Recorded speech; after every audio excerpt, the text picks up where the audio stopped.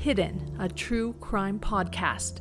A forensic psychologist and a journalist explore the hidden motives behind unthinkable crimes while examining our deepest fears along the way. This is Lauren Matthias. And I'm Dr. John Matthias. We're having dinner late tonight. It's around midnight Pacific Coast time, which seems like an appropriate time to discuss a horror story of this magnitude. Thanks for joining us again. It's been a couple weeks. We've been moving into our new home. We talked to you a couple weeks ago when we were sitting on Home Depot boxes. We're now sitting on a couch, luckily. Still a lot of boxes that we can't identify. We still haven't found our utensils. And we still don't have a washer and dryer, but that's coming Friday. Living in our house at the moment may not be a crime, but it's definitely a mystery. And speaking of crime, let's talk preliminary hearing.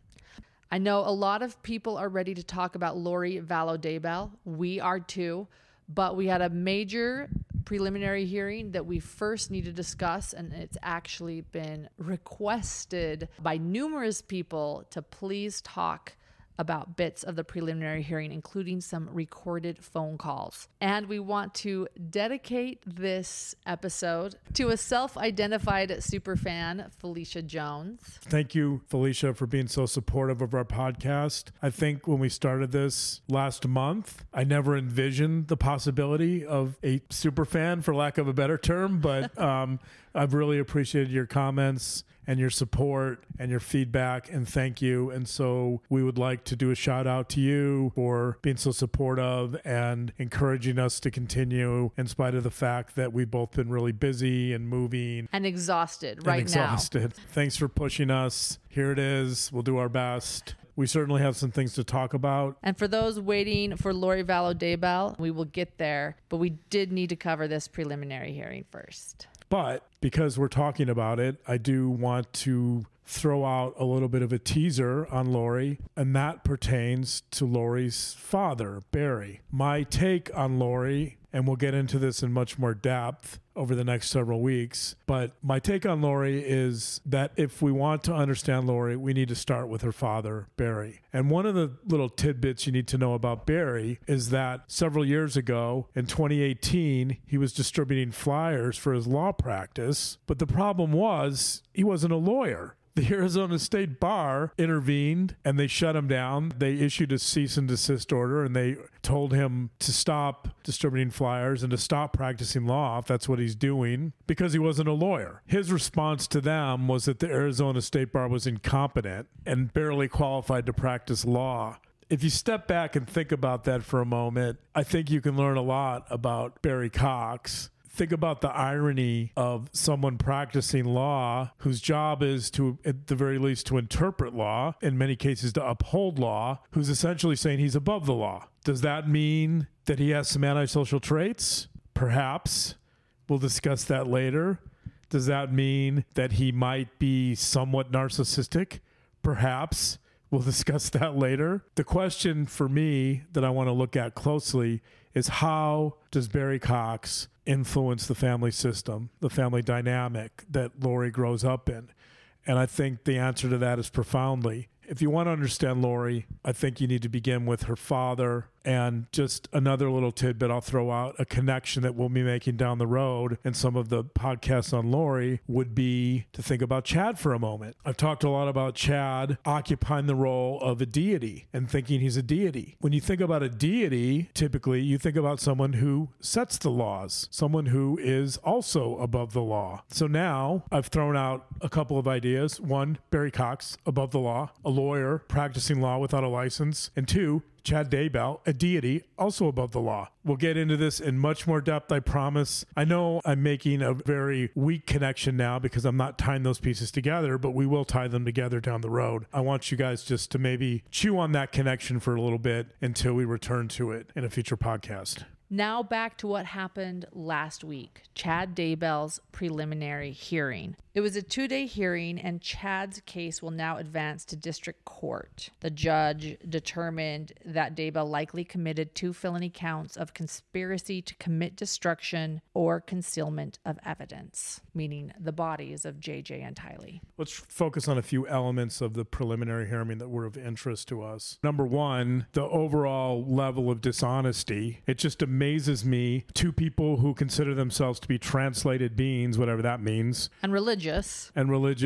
And sanctimonious and moral, just lie indiscriminately to everyone. To police. They talked about how they lied to police. And maybe they're thinking that the means justify the end, but these are people that have absolutely no problems lying. We knew from the probable cause that both Lori and Chad had lied to police when a welfare check, the initial welfare check, was being done for JJ, and they lied to police about JJ's whereabouts.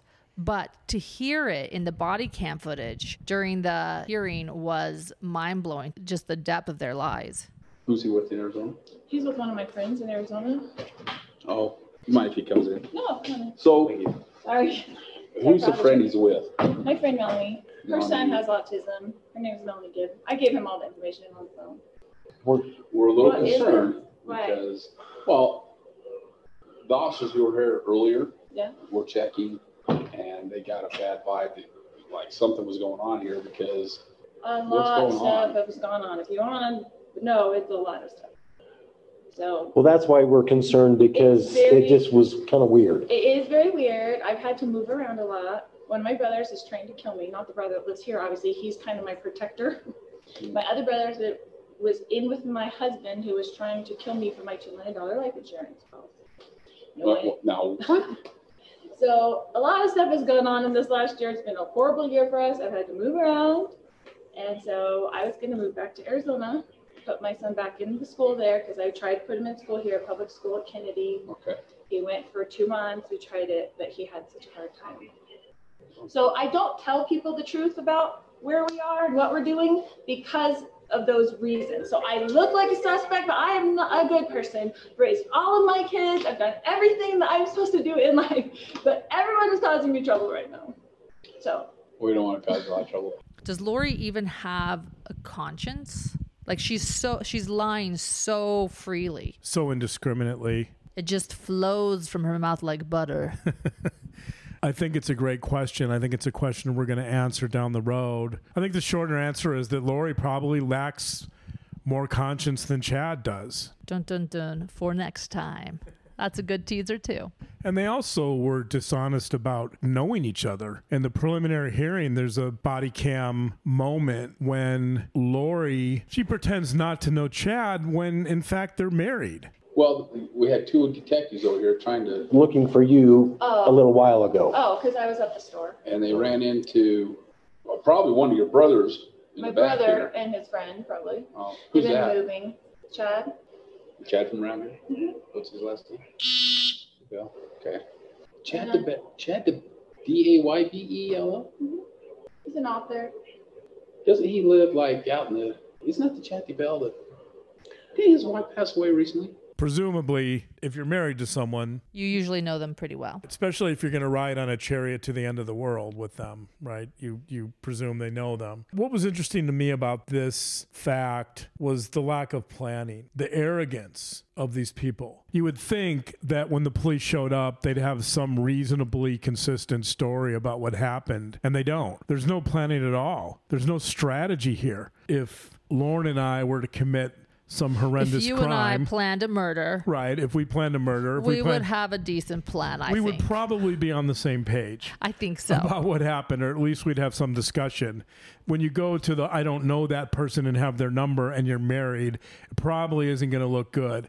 It would imply that they really thought they were just going to get away with this. Well, not only get away with it, I think it also shows to some large extent that they did believe that the world was coming to an end. That if the world's coming to an end, why bother with getting your story straight? or that the Lord would protect them. I think that's part of their big theory too, is that the Lord would protect them. Right, just like he was going to protect Chad when the bodies were being discovered on his property. For him to lie to police Just the irony there. He'll lie straight to a police officer's face despite believing in this rigid black and white religious view of the world. But like Chad always does, he has an excuse, which I'm sure was, well, sometimes you have to lie for the Lord's sake. Right. He's going to testify. Starts everything with, I testify. I just want to testify. Right, he's going to testify that it was what he had to do for the Lord. Another interesting element of the preliminary hearing to me, and it's something a lot of you have asked questions about, is the Melanie Gibb call. When she called Chad and Lori and challenged them on the whereabouts of JJ. For people to understand this call, again, the children at this time were still missing. Their bodies had not been found. Lori and Chad left the day after the welfare check. They went to Hawaii and did not tell anyone where they were going. They were married. The children were missing. And Melanie Gibb had been requested by Lori to lie to police and tell police that JJ was with her, which she did lie at first. And then she decided to record this phone call, I'm pretty sure to save face. One of the interesting things about this call to me is it shows without question that Chad and Lori are both involved together. Very involved together. They're both in on this plan. And so it would be interesting to see if at some point one or the other of their defense strategies becomes to deny that they were in on it, or maybe to scapegoat Alex Cox. Chad's denial of knowing Lori early on actually may be a bit of a precursor to that. At the end of the preliminary hearing, his lawyer was starting to hint at the fact that Alex Cox and Lori had a, quote, special, unquote, relationship. It implies that Chad's defense attorney may at some point start moving in the direction of separating Chad from Lori and Alex and try to pin the entire murderous scheme on them. Alex and Lori, brother and sister. Here's some of that call now. This is a recording on December 8th at 3:43 p.m. And I am calling Chad Daybell's phone number, and hopefully I will be talking to both of them, Chad and Lori. So here goes the phone call. Hello, sweet Melanie. Hi, Chad. Hey, Lori. How are Hey, you? let me put on speaker. Oh, okay. All right. We're enough with the phone. How are you guys? We're okay. How are you doing, babe? I'm doing pretty good, thanks. I was wondering, where are you guys? We're just hanging out. Hanging out? Are you in Idaho? We're near Idaho. Oh, okay. I just wanted to ask you a question, if you don't mind, Lori. Yeah, of course, honey. I want to know, you remember we talked about JJ going to Kay's house, and you told me they went there, and now he's not there? I was wondering what happened. Well, I had to move him somewhere else because of her actions. So, Was she doing something? Like, was she trying to come get him or something? Or, like, trying to kidnap him? well, she said that lots of times before, but, Okay. When I asked Chad the other day, I was like, hey, where is JJ? And he said, for my security, he didn't want me to know. So is there a reason I should be in danger to know where he is? no, it's nobody. It's his danger. It's the danger that there's people after me. Okay. We just felt that if you knew, that puts you in a danger. Well, just in a bad position. Yeah, bad position. Everybody, if they don't know anything, then they don't have to say they know. Right. So you're just worried. Okay. I'm just to keep him protected and keep you protected. and keep everybody else good. I appreciate that. Well, I was wondering why you told the police why he was with me. This entire call is 20 minutes long, and we'll have the full call on our Facebook page, Hidden a True Crime Podcast, or at Hidden True Crime. But one thing that happened a lot during this conversation was argument over scripture. Take a listen. Did he hide? He had to hide. He had to hide because they were so, everybody was killing everybody in the society. Everybody was dying. They were killing all the Nephites. seatbelt, and the scriptures had to hide in the cavity of a rock by day and go out by night. The prophets did.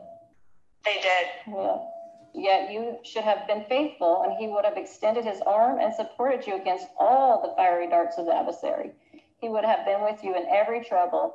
So when we work with the Lord and are obedient, he's going to protect us from adversarial darts and all kinds of negativity. But when we open the door to Satan, he comes in and then he attacks, and then he takes away to make it look like somebody else took it away. But that's not how God works. He doesn't work in darkness.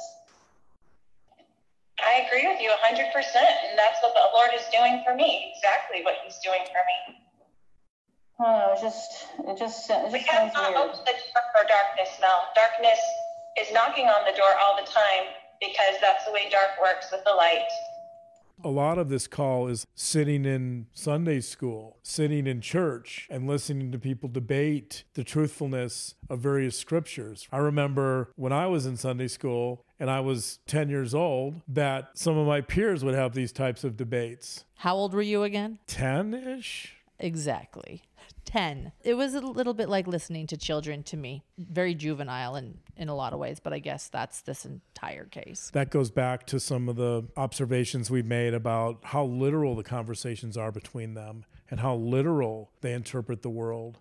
We talked about this to a large degree in our third episode about Chad Daybell's closed-mindedness, and I think that theme gets repeated over and over. We see it in this call. We see references to the end of the world. We see talk about what scripture's right and whether Moroni did so-and-so and whether... My favorite part was when Melanie uses a scripture against Lori about Korihor, and Korihor is the Antichrist in the Book of Mormon, and Lori gets so offended, and she says, "Are you kidding me right now? You're calling me Korihor?" Here's that part. Carnal and natural desires. That's what influenced him. And he was very deceiving. Carnal natural desires? Well, honey, you got a lot of natural desires. We all know that. That's what you think is me, Korihor? Are you kidding me right now? I think both of you have similarities. It's in the scriptures. It's in the scriptures. And the scriptures are very powerful. Yes, they are. I live by the scriptures, as you know. I know, but we can wrest the scriptures for our own vain glory. I wrested the scriptures? We can do that, and I feel that you have to see our belief systems. Do I wrest the scriptures? Is that what you're accusing me of at this point? I feel that you have. That's one of my favorite parts is they're like 12 years old and calling each other names and getting offended. When, remember, there are 2 missing children, but not only missing, at this point, they have been murdered and buried in Chad's backyard while they're arguing over scripture meaning. Right, and there's a lot of gaslighting going on in this conversation. Lori constantly challenges Melanie's perceptions, and constantly tells her that she's turning on her. Here's one example of gaslighting when Melanie brings up a concern and Lori's response is, "You know me, Mel, you know me." So I can tell that you're just adversarial, Mel. I love you. I'm sorry that you feel this way. Because I actually do care. I'm sharing what I feel. It doesn't feel right. I don't have peace about it. I never have felt 100% peace about it. I always felt like a little weird in my stomach about all these things. You know me, Mel. You know me. This does not sound like you. This sounds like you've been influenced by somebody dark who wants you to believe dark things and have fear of the celestial world. I don't have fear. You obviously do. No, I have a peace of conscience and I can see clearly.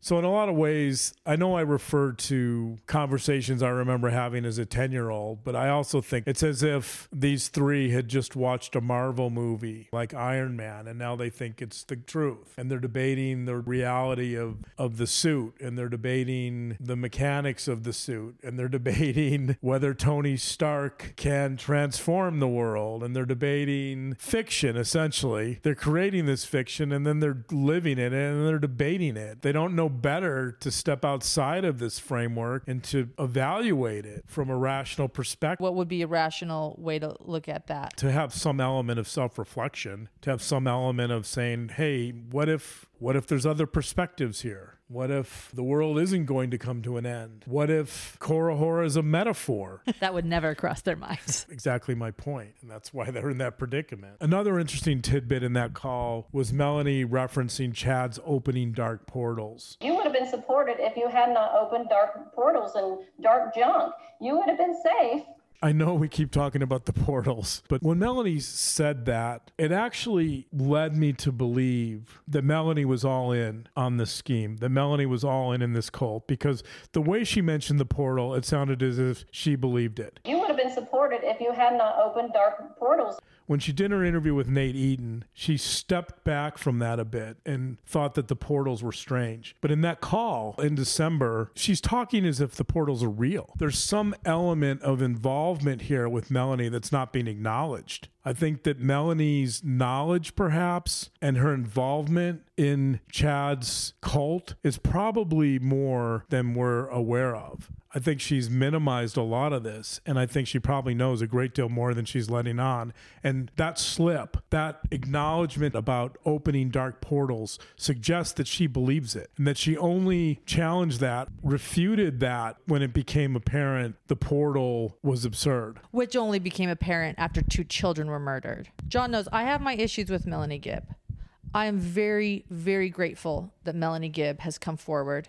I am very grateful that she recorded that call, and I'm grateful that she finally told the truth to police. But some people are calling her a hero because of her testimony during the preliminary hearing, and really, she could have done a lot more early on. What does it take for her to finally realize that children's lives are in danger? She knows what happens to zombies. She's believing this stuff. She's clearly very religious, as you just point out. She's scripture bashing with them rather than talking about 2 missing children. She seems to care more about what's right and wrong than 2 children's lives. And she did lie to police initially about JJ's whereabouts. Right, which challenges her credibility about everything. Also, she's completely unemotional. We're talking about murdered kids, and we're talking about, at least in December, we're talking about a child that's missing, and she's unemotional about it. And she believed the kids were dead. In her interview with Nate Eaton, before the children's bodies were found, she said, I believe they're on the other side. They're dead. They've been murdered. So in other words, she is clearly thinking that something happened to these children at this point, and she seems more concerned about getting the scripture right than where JJ is. There's almost something disassociative about her response here, that she's more concerned about the intellectual meaning and interpretation of scriptures rather than the potential death of a child. For clarification, Tylee is not mentioned in this December phone call because Melanie was only asked to lie to police about JJ. The welfare check initially was just about JJ, sadly, because Tylee had been missing a lot longer. So Tylee wasn't even brought up in this phone call, which is another concern to me, because if JJ is missing and she's concerned about JJ's welfare and she hasn't seen Tylee in months and she had visited them and Tylee wasn't there, I also wish that she had asked about Tylee and thought to ask about Tylee in this conversation. She had heard Lori call Tylee a zombie. Why is she expressing no concern for Tylee during this phone call? Is it because she only lied to police about JJ? So she's concerned more about her welfare than Tylee's? Or does she know something about Tylee that she's not letting on or doesn't want to get involved with? That upsets me too, that she doesn't bring up Tylee. Right, and she's unemotional about it. Her concern for the welfare of the children is secondary to her concern for whether she's gotten scripture correct. The other element of the preliminary hearing that was very tragic and difficult to listen to, but important to discuss nevertheless, was the state of the children's bodies. Yes, so trigger warning for anyone that doesn't want to hear how the children's bodies were found and in what condition they were found. The difficulty, I think, for us, for this one, was the way these human remains were found. So it was kind of this, for lack of a better term, it was kind of a mass of dismembered human remains. Burnt, partially burnt, And so we did the best we could. It was kind of hard to recognize, like, what are we looking at here initially? You know, what is this? Mm-hmm. We know there's tissue here, there's organic matter here, and we just couldn't recognize what we were dealing with. But layer by layer, we ended up just excavating all around this mass of human remains. And we ended up excavating all the way around it. And at the very bottom of this mass, we find, this melted green bucket. And then to the bottom, the side of that green bucket, we eventually find a skull. And then to the side of that skull, we find a mandible with some teeth. Those are the significant things that you could finally see and recognize out of this mass. Okay. Profilers often talk about serial killers' signatures. In this case, I think it's fair to call Chad and Lori serial killers because we're talking about multiple murders here. So I think that's an apt description. When profilers look at a crime scene, it's sometimes called crime scene analysis or psychological profiling, they look at three things. They look at the MO or the modus operandi of the murder. They look at what's called the signature of the murder, and they look at victim characteristics. The MO is basically what led to the death of the victim. In other words, what was the method of killing? And was that sufficient to kill the person? The signature is what goes above and beyond the MO. In other words, the signature would be something that's unique to a particular crime scene or a particular murder that exceeds what's necessary to kill someone. If you were to strangle someone, there's a point at which that person might die, and that would be the MO, strangulation. However, if you continued to strangle that person and then you broke their neck and maybe you stabbed them or anything above and beyond what was necessary to kill that person would then become a signature. And that's important because criminal profilers look at signatures in an attempt to discover who the killer might be. They look at patterns in killings, and those are called signatures. In the case of Chad Daybell and Lori, the bodies and the way the bodies were found provides a lot of interesting information about them. One of the things about signatures is that profilers attempt to make inferences about psychological needs or idiosyncrasies, or in other words, they're taking the way the bodies are treated and they're making assumptions about what would be necessary to do that to someone. What is the psychological element that would allow or need? What is the psychological need that would allow someone to kill at that level? This is also sometimes called overkill. That's where the term overkill comes from. A signature is going beyond the means that might be necessary to kill someone. A classic example of a signature might be you could stab someone one time to kill them, but in murders involving passion, for example, you'll find that people get stabbed 100 times. That's overkill. Which shows rage. Shows rage, right. It shows rage, it shows impulsivity, it shows the inability to curtail behavior at a certain point. In these particular cases, if you look at three of the bodies, if you look at Tammy's body, if you look at Tylee's body, and you look at JJ's body, you see an interesting pattern, for me at least, which is that Tammy, in some ways... Tammy is Chad's first wife that was killed 2 weeks before he married Lori. Who supposedly died of natural causes, although Chad... When talking to Melanie, Chad mentions that his children were present. Right. Here's how Chad explained she died in that recorded phone call with Melanie Gibb. Although originally he said it was in her sleep, his story is changing.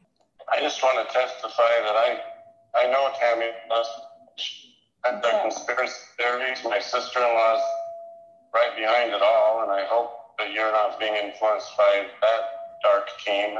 I don't know who she is. I'm sorry, you said your sister-in-law? I don't even know her.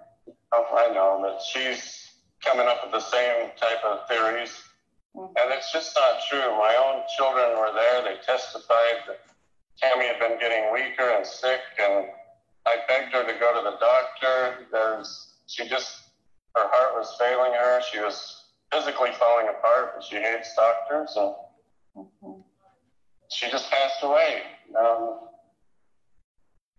that's how it happened. My son Garth was right there with me the whole time. My kids were at the house within 20 minutes of her passing. There were 2 coroners. They checked her out right there on the bed. All these conspiracy theories just make me sick to my stomach.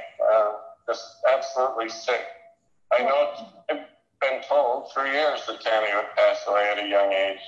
And I had no idea that Lori would even be a part of my life. I just knew that my life had 2 segments. And that I know Tammy's on a special mission and she's with my kids. She's visited them. There's so much, Melanie, that you just have to have faith. And this is not some sort of master plan. There's no way Lori and I could ever come up with this. His story changed in terms of how Tammy died. But what's interesting to me is the fact that if we assume this is a murder, it appears that Chad killed her to avoid detection, probably through some type of poisoning or some type of chemical that he injected, although we don't know the autopsy report. But my point is that her body wasn't disfigured, that he did this in a way to avoid as much pain as possible for Tammy. There was, for lack of a better term, some concern about her well-being and the amount of pain that she might suffer. And if you look at the other 2 bodies, especially Tylee, which was horrendous, Tylee's body was decapitated, dismembered, her pelvis was separated from her body. Her spine was severed.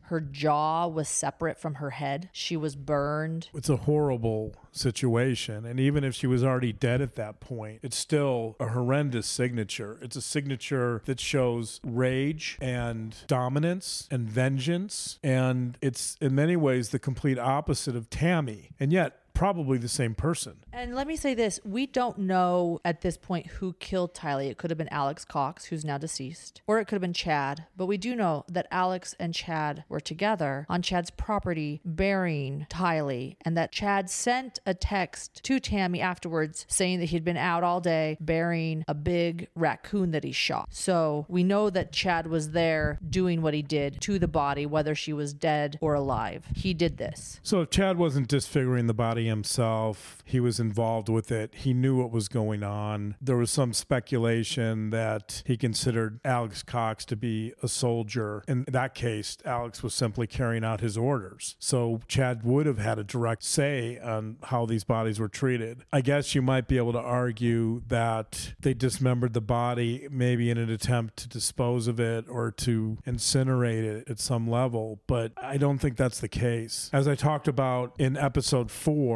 I believe that Tylee challenged Chad. I believe that when Tylee found out that she was labeled a zombie and she saw the writing on the wall, she started to question Chad's belief system. I think she started to push back against the deity. And that put Lori in a real dilemma in terms of, does she choose her child or does she choose Chad? Chad probably escalated his vindictiveness towards Tylee at that point. And no doubt that's one of the reasons Tylee received one of the highest dark ratings possible, because he was trying to alienate her from Lori, I'm sure. So it's no surprise, although tragic as it is, it's no surprise to me to see that her body was completely disfigured. It's consistent with my interpretation of the evidence that Tylee probably challenged Chad to some degree. And that's a big no-no when you're a deity who's going to lead people into the New Jerusalem. JJ's body is a bit of an enigma.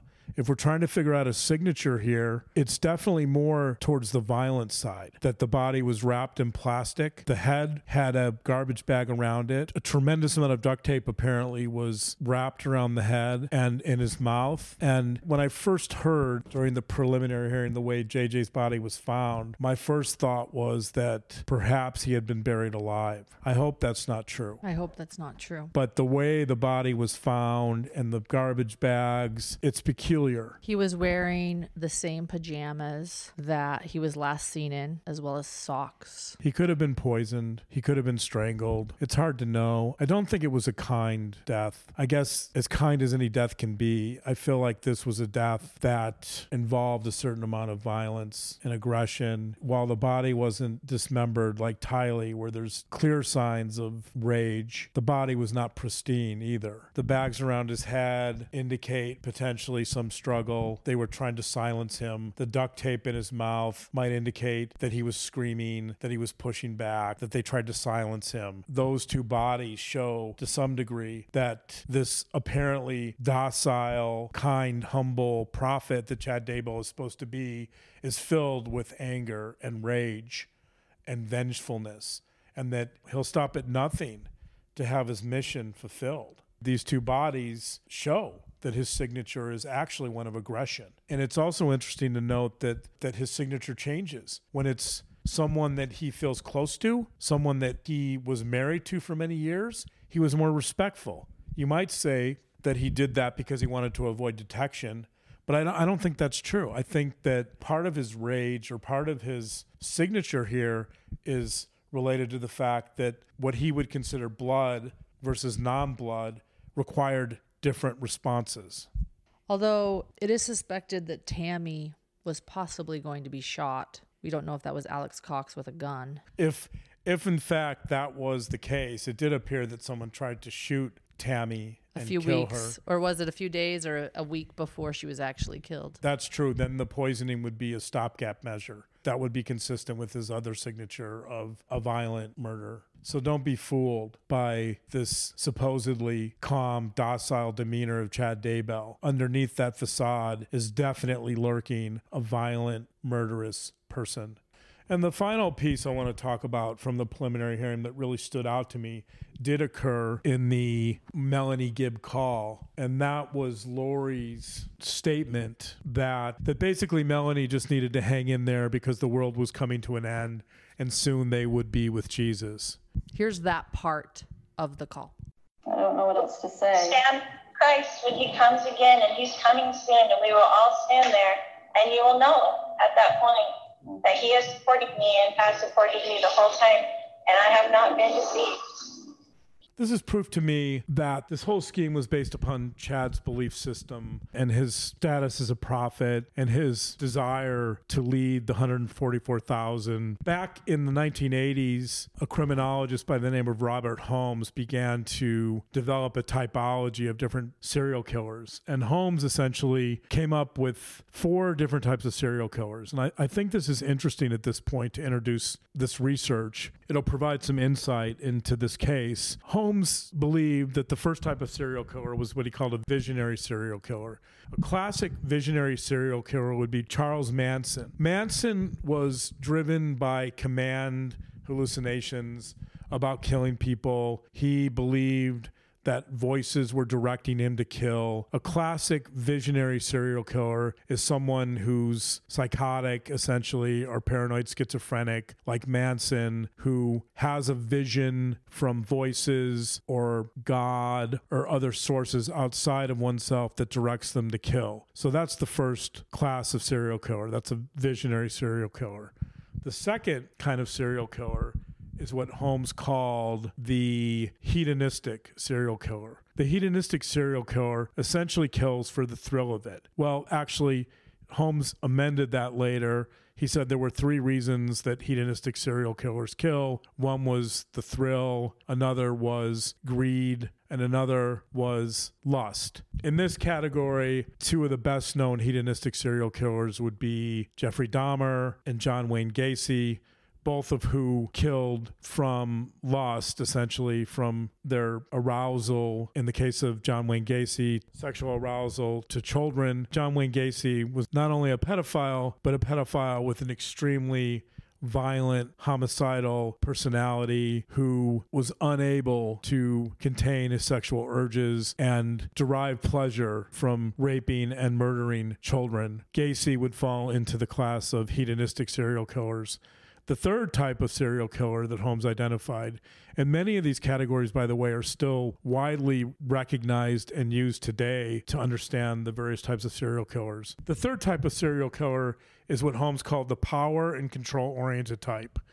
This type of serial killer essentially derives gratification from the complete control of the victim. When this type of serial killer exerts control over the life of the victim, the murderer experiences pleasure and excitement, not necessarily from the sexual part, as John Wayne Gacy did, but from the belief that he has the power to do whatever he wants to another human being who's then rendered completely helpless and within his total control. An example of a power and control type of serial killer would be Israel Keyes. Keyes was very much consumed by absolutely controlling his victims and watching them suffer. There was something very sadistic about Keyes, and I think that fits into this category of the power and control serial killer. Typically, these are your classic psychopaths. These are killers that get a lot of pleasure out of sadistically harming their victims, controlling their victims, watching their victims suffer. This would be Israel Keyes.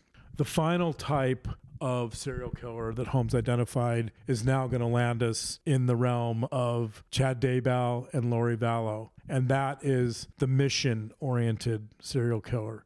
The mission-oriented serial killer kills because they're trying to fulfill a mission. Oftentimes, that mission will be related to some type of purification, some type of desire to rid the world of a particular class of people. In this case, classic example of a mission-oriented serial killer would be Hitler. The Nazi regime was based upon racial purification. Hitler's goal was to rid the world of Jews who he perceived as being impure. If that rings a bell, it's because in our last podcast, we talked about one of the books that Chad had written where he talked about going to a world of purity and cleanliness. Right. There's a similarity there, except that Chad's purification is based upon ridding the world of zombies, which again brings us back to his rating system. We can't seem to ever avoid that. In his rating system, Chad clearly has the ability to preside over life and death by judging people. The goal is to get rid of dark spirits, to retain good spirits, specifically the 144,000 that presumably will be chosen by him, and to create this world that's pure and clean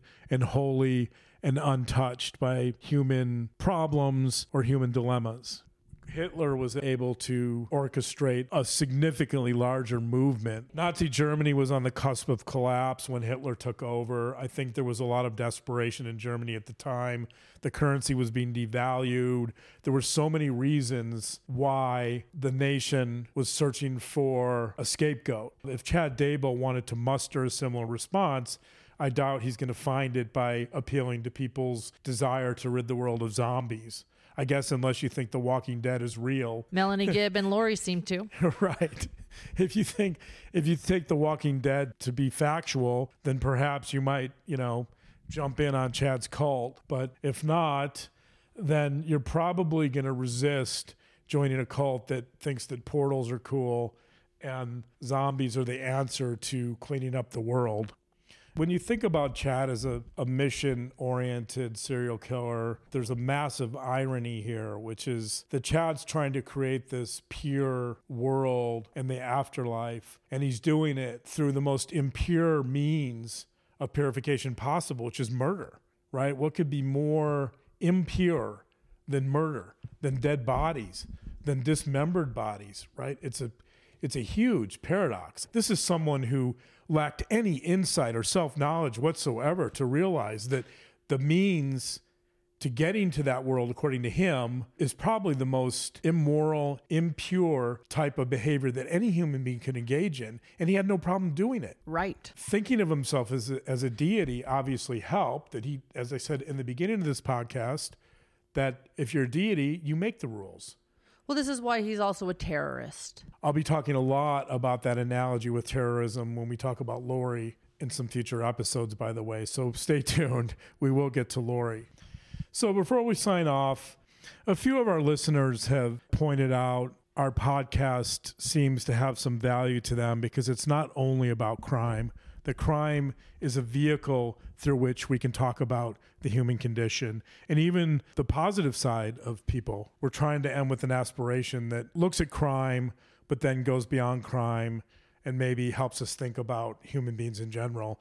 I want to do that again When I was in grad school, I developed a friendship with another future psychologist at the University of Southern California. When he left grad school, he went into private practice for a number of years, and then he became disgruntled with private practice, and he felt that life coaching was the way to go because he felt like he wasn't addressing enough of the positive facets of human beings, that clinicians typically, myself included, we spend a lot of time dealing with the dark side of people and with problems and pathology, and that gets hard. I talked to him about switching over to life coaching, and I asked him, what's your focus going to be? What is it you want to really help people with? And he told me that he believed working on people's missions was the most important thing, that he wanted people to develop really clear missions about their lives, much like a company.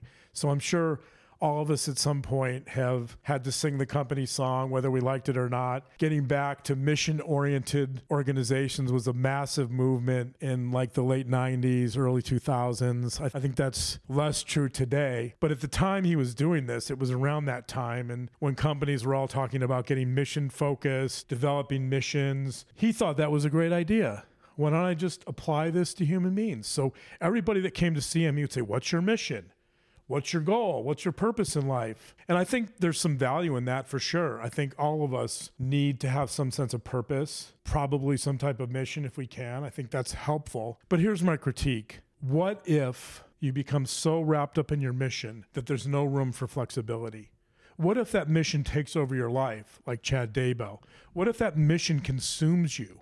What if that mission involves murdering children at some point and you're so wrapped up in that mission, you don't even see it? You don't even acknowledge it. What's the risk in that? I think my caveat to my friend, the life coach, I don't know if you're listening, maybe you are, would be you can have a mission, but I would highly recommend you keep that mission flexible. That's what I call resiliency. Resiliency is about having a mission and a purpose, but build in some flexibility. Life changes quickly. Everything changes quickly. Nothing lasts forever. I think our missions should reflect the fact that our goals are going to change. Our life is going to change in unexpected ways. If your mission is something that really resonates with you, I say stay with it, but also stay open to the fact that when it becomes clear that your New Jerusalem isn't going to happen, you need to adapt. You need to change that mission. When I'm talking about this now, I'm also thinking about a famous Charles Dickens character, Ebenezer Scrooge. The reason I'm thinking about that is because Scrooge had a very clear mission in life, which was to make money and to run a successful business. He didn't really care about much else. For Scrooge, one of the great lessons he learned was that his employees mattered, and that specifically the child of one of his employees, Tiny Tim, mattered a lot. When the ghost of Christmas future takes Scrooge into the future, what he's trying to make clear to Scrooge is that his legacy, whether he likes it or not, involves children. Tiny Tim becomes a metaphor for a world in which children are not only disabled, Tiny Tim is disabled, but a world in which children are impoverished. I think part of what Dickens is trying to say is that the future of any society is highly dependent upon children. Even if we don't have kids, as Scrooge didn't. Scrooge realized that. Scrooge had to change his mission to recognize the importance of children for building a viable community and a viable future. And so I think one of the tragedies of this case, maybe the biggest tragedy of this case, is the fact that children were murdered for no reason. And that in some ways, when we have a mission that neglects or overlooks the importance of children, whether we have them or not, is when we neglect or overlook the importance of children, in some ways, we're overlooking not only our legacy, but the ability of our community to survive into the future. I think that's what Dickens, knowingly or unknowingly, is really getting at. Again, the tragedy of this case is that their mission had no concern for the kids. In fact, was willing to go so far as to kill them, to murder them, to prove that the New Jerusalem took precedence over everything else. The obvious question I would have for anyone who's trying to develop a mission or an important mission would be, does it in some ways incorporate something pro-social about the future? Whether we want to acknowledge it or not, children are a part of that future. Whatever else happens to society. There can't be a future without acknowledging the importance of the children in our society. In fact, I would say if we don't protect our kids, what's left? What else do we have? If I had a chance to revisit this issue with my life coach friend, I think I might ask him, what if Chad and Lori Daybell walked into your office with their mission? How would you handle that? Would you see that as a positive scenario? Would you try to change their mission? And why would you do that? After all, it's their mission. It's the thing they're most passionate about, right? How would you handle that? Is it ever okay to have a mission where killing children is acceptable? Is it ever permissible to have a mission where killing thousands of people, if you're a terrorist, is acceptable? As a life coach, is it your job to promote that mission, or is it your job to change it? Well, I would hope it would be to change it. But do you change it to another mission? Right. And then whose mission is it? I mean, what would you do? Well, first of all, I wouldn't be as wrapped up in promoting a mission. And this is why. Right. I might endorse having a mission to some degree if that's what the person is invested in. But I think I might challenge it to see if it's consistent with what they really value. I think the real trick here is getting people to reflect deeply on who they are and what they really value and whether the mission's consistent with that. So I think in the end, Chad Daybell and Lori Vallow lost sight of that. They lost sight of who they really were. And that's something I'm going to be talking a lot with Lori. My aspiration, if you're going to have a mission, stay flexible. Stay resilient. Resiliency is the key.